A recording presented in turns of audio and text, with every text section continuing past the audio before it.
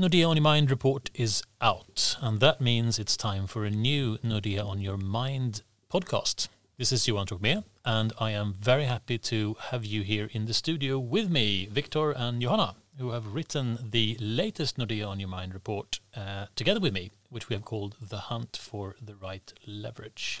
Very happy to be here, and what a wonderful studio we have here now. Yeah, and I'm super excited because this is my first time joining this podcast. It's almost like a party atmosphere. We have a brand new, shiny studio, and it's a luxury to actually meet like this in the COVID times to have a talk for a podcast. For sure. So we will enjoy. We hope that you listeners will as well. So the title for the new Nordea On Your Mind report is The Hunt for the Right Leverage. This is a topic that we have thought about for some time, and it's been very, very relevant over the past year, which have been, of course, heavily determined by the COVID-19 pandemic, in that many companies have, at least for a time, had severe difficulties, have been forced to adapt, have been forced to take measures to get through all the impact on demand from all the restrictions, social distancing made necessary by the pandemic.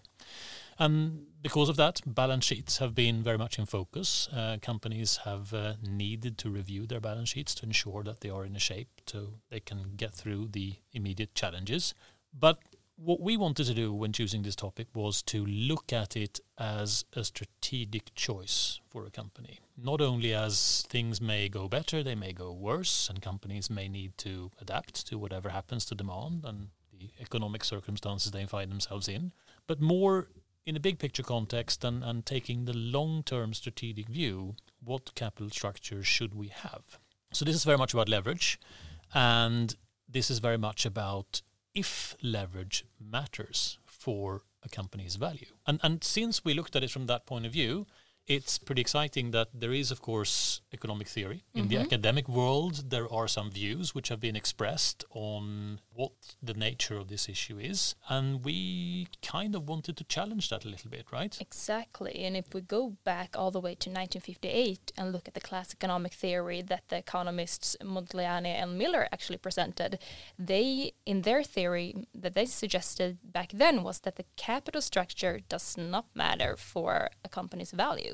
And what they actually suggested in the first version of the theorem was that when a firm puts in more debt into a capital structure, the cost of equity will increase. And even though that debt is cheaper than equity, the cost of capital will be the same. And that is actually a result of shareholders demanding higher return due to higher risk. And the average cost of capital, that will not change as the debt needs to be paid first. So in that sense, in that first iteration of the model, it's pretty much a zero-sum game, if I understand it correctly. Yeah, so what it means is basically that leveraging the business should not result in higher market value of the business. Right. And I have to add, of course, now that you bring up the Miller-Modigliani theorem, Johanna, that I've actually met Merton Miller once.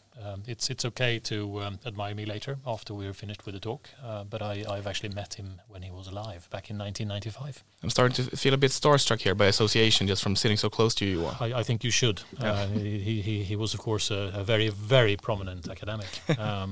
Right, so the Modigliani-Miller theorem says that capital structure doesn't matter for the value of a firm, but that is a theoretical construction, right? It's a pretty extreme model. And how well does that actually fit with reality? I mean, of course, you can question the theorem because it builds on a lot of different assumptions. And for instance, they assume that a firm does not pay tax, and that's highly unreasonable in reality. So what they actually did was to make a second version of the theorem where they instead said that when you increase the debt in the firm, the cost of equity will still grow, but the average cost of capital will initially decrease. But what happens is when the financial risk in the firm increases, the bankruptcy cost will start to go up. And that will in turn lead to that eventually at some point the cost of capital will increase again.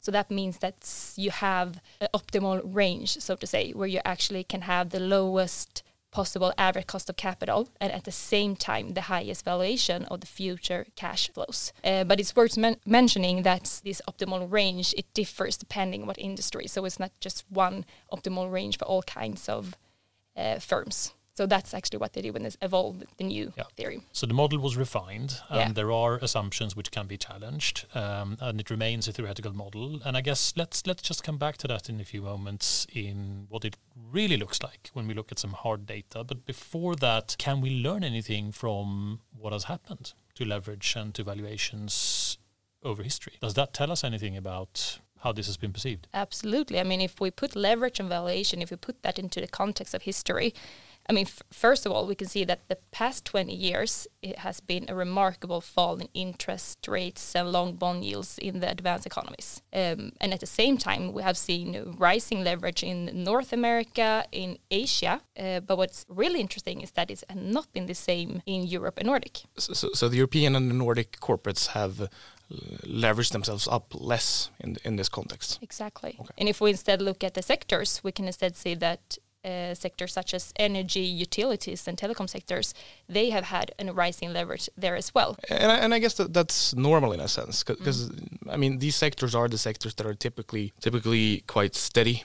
They're probably the ones that are the most stable in terms of economic downturns, which typically then means that they can allow themselves to gear up more, since inherently there is less of a business risk. Yeah. Which might make this higher leverage an actual problem. Have we seen them change as well? So we've seen interest rates falling for a longer period of time, and alongside that, we've seen leverage ratios growing in all regions, but mostly in Asia and North America. So I think it kind of begs the question then Johan, what has happened to valuations? And that is a good question. And obviously because we wanted to look at this whole issue in that context, is there a connection between the value of a company and the leverage or the capital structure that it has? So we looked with great interest over the same time period, and we have seen that valuations vary over time with various shocks to the economy and through the economic cycle. But over this pretty long time period, we're talking a couple of decades, the EV to EBITDA 12-month forward multiples, which we think are a good benchmark evaluation to look at, have basically stayed within historical ranges. They varied between 5 times and 8 times EBITDA. So leverage has increased, interest rates are down, but valuation multiples have pretty much stayed within historical ranges. So in other words, one could say that the kind of market rally that we've seen around the world in recent years is not simply due to multiple expansion. That might have something to do with it, but it's mostly the case of an underlying growth in earnings. I think that's a fair way to describe it. And then, of course, you can say in a 2 or 3 year perspective that there has been an effect like that naturally. But if you take the 20-year view here, the really long trend, there has been an earnings or a cash flow backing for the performance and the equity market values we have seen evolve the way they have. But with all this said, knowing the theory, having looked at the development over the past couple of decades, we wanted to take a deeper look into some real hard data to more in depth try and see, is there here a convincing connection between leverage, the choice of capital structure for listed companies, and how they are valued? So we put a lot of work into this. We have crunched a lot of numbers. And I think, Victor, you, having been the sort of architect behind this effort of trying to push our computers to death, how would you describe what we did? I think I only needed to use my cooling pad for my computer about 5 or 6 times during this exercise. And I realized as well that I made the mistake of placing my work computer on top of my private computer and started seeing, not the plastic melting, but it starts to showing signs of looking a bit different compared to the rest of the computer. And the reason for this is, of course, that what you mentioned, Johan, we've done our best here to analyze a big data set and try to cut this data set in different ways in order to thoroughly investigate this notion of leverage and valuations being in some ways connected. So throw some numbers at us. Exactly. How big numbers are we talking here? So just to get a bit more specific, our kind of starting universe that we've looked at is over the time of 15 years for the equity index Stoxx 1800 global, which over this time period includes some 3,000 companies. We've looked at about 20,000 sets of data. And what this means is that we have looked at valuation multiples So in our case, enterprise value to EBITDA and leverage multiples. So in this case, using net debt to EBITDA. And using all of these observations, we've then plotted the connection between leverage and valuation. So basically putting all of this data into scatter plots and then started to dig deeper in, can we actually find any type of relationship that might suggest that a company's leverage affects how they are valued. And the way that we've done this is to, not to get too much into the nitty-gritties here, but the way that we've done this is to look at each company relative to their sector peers. So Johanna mentioned earlier that cost of capital or your leverage or your valuation, it might very well depend on what sector you belong to. What might be the median valuation in one sector could very well be an extreme valuation in another sector. And taking like 20,000 observations over such a long time period, what did the scatter plot look like? At first, nothing. A shotgun blast. Exactly. And what is interesting with this is that over the whole sample, it doesn't really look like there is a connection between valuations and leverage. But it turns out that if you kind of separate this sample into three parts. So you could say the least leveraged companies, the most leveraged companies, and then the kind of normally leveraged companies, the companies that are pretty much in line with their sector peers in terms of leverage. What you find is that for this kind of middle segment, for the companies that have a leverage ratio in line with their peers, there is no real connection between leverage and valuation. So they are largely independent.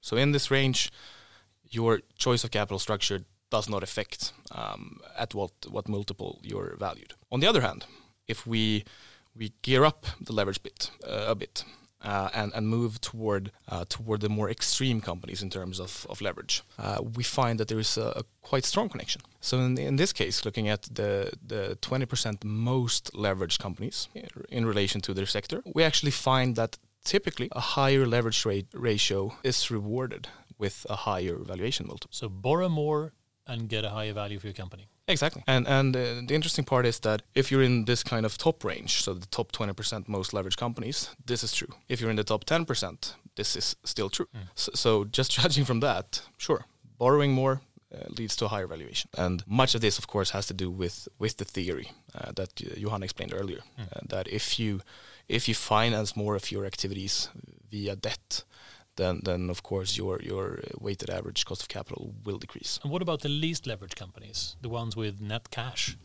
And this is where things, I would say, start getting a bit more interesting, because among the least leveraged companies, there's no clear trend of either being rewarded with a higher valuation multiple or a lower. But what we can see is that they are typically rewarded or punished, but not in between. So what happens is that if you have a significantly lower leverage than your sector peers, you are more likely to either be valued at a higher multiple or at a lower multiple, but not likely to be valued in range with your peers. And our takeaway from this is simply that depending on the reason for why you have such a strong balance sheet, investors will look at it differently. So if you have a strong balance sheet with, let's say, excess cash, or just massively underutilized balance sheet base, where you could potentially gear up quite a bit and finance more of your activities via debt. Then if you have a reason for this and you are able to communicate this to investors, then you're more likely to actually benefit from it. So in this case, receiving a higher valuation multiple. But if you're sitting on a pile of cash, which you're not using, and investors don't really see the need for it, they don't see that you need it to cover up for a volatile business, they don't see that you need it for big acquisition down the line, then you're pretty likely to be punished in terms of valuation. Interesting. You don't want to be really at either end, or rather you want to be at either end if you have a strong balance sheet. But not in the middle. Exactly, yeah. But this is a static analysis, right? This looks at the valuations relative to each company's peers right now. And the conclusion can sound a bit strange almost. You should borrow more, you should become more indebted, and you will be rewarded by your investors who will give you a premium valuation over your peers. But this is not the full story, is it? You're absolutely correct. And I mean, I guess it would be a bit too simple if the conclusion is simply borrow more and your valuations kind of skyrocket. And that's as we can see in our data, clearly not the case. because as you mentioned, Johan, this is a static analysis, and what we've done instead to try to take time into account to actually look at, okay, so depending on leverage, how does it actually turn out for these companies? So what we've done is to conduct a backtest of two different investment strategies, where one invests in the top 20% most leveraged companies in relation to their sector, and the other strategy invests in the 20% least leveraged companies in relation to their sector. And what we find when we look at the performance of these companies, of these two groups of companies, is that the most leveraged companies underperform the market significantly and underperform the least leveraged companies even more. So over time, looking at the actual stock market performance, there is a clear case for not being among the top leveraged companies. How much do they underperform? I don't remember the exact figures, but I think it's somewhere along the lines of a 180% difference between the top leveraged companies and the least leveraged companies over about a 15-year time period.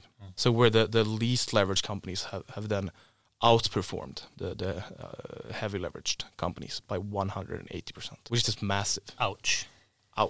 Correct. And I guess one interesting aspect in this, when we started looking at the data, is to try to kind of reconcile the conclusions from both the static analysis and then this more dynamic analysis, taking time into account. Because on the one hand, on the static one, we show that you're going to get a higher valuation multiple if you have a higher leverage. But then it turns out that you will have a much worse stock market performance if you're in this group. And to us in the beginning, this didn't really make sense, right? Because it clearly shows two different pictures. Yeah. And what we thought is that this would suggest that this case of having a higher valuation based on having a higher leverage might very often be a case of overvaluation.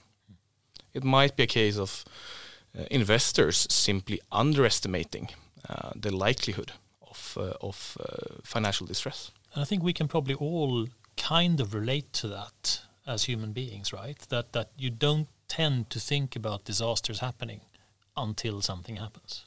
We don't really spend much of our days thinking that, I might be struck by lightning, or the house could burn down, or I might be caught up in a car accident. So this might be a similar kind of behavior we see in the capital markets as well, that you don't really get the punishment from having a high leverage, having a weak balance sheet, until when it starts to smell. Exactly. And I mean, mixing two other Nobel Prize laureates into this, we have from behavioral finance a kind of classical notion of people tend to underestimate the likelihood of unlikely events. So if there's a 1 in 100 chance, well, to us, that's 0, right? It won't happen. But it's not. It's still 1 in 100. And over time, as our analysis shows, these low probability events seem to be more probable than investors tend to think. And in thematics, we like to schmooze with Nobel laureates, of course. That's in the nature of the sort of work and research that we do. That's how we operate. So going from this then, Johan, from these, I guess, kind of what heavy studies and at least to us, conclusions that might have a lot of different explanations, trying to kind of make this a bit more concrete. How should you think about this if you are perhaps either an investor, but more specifically, if you're running a company?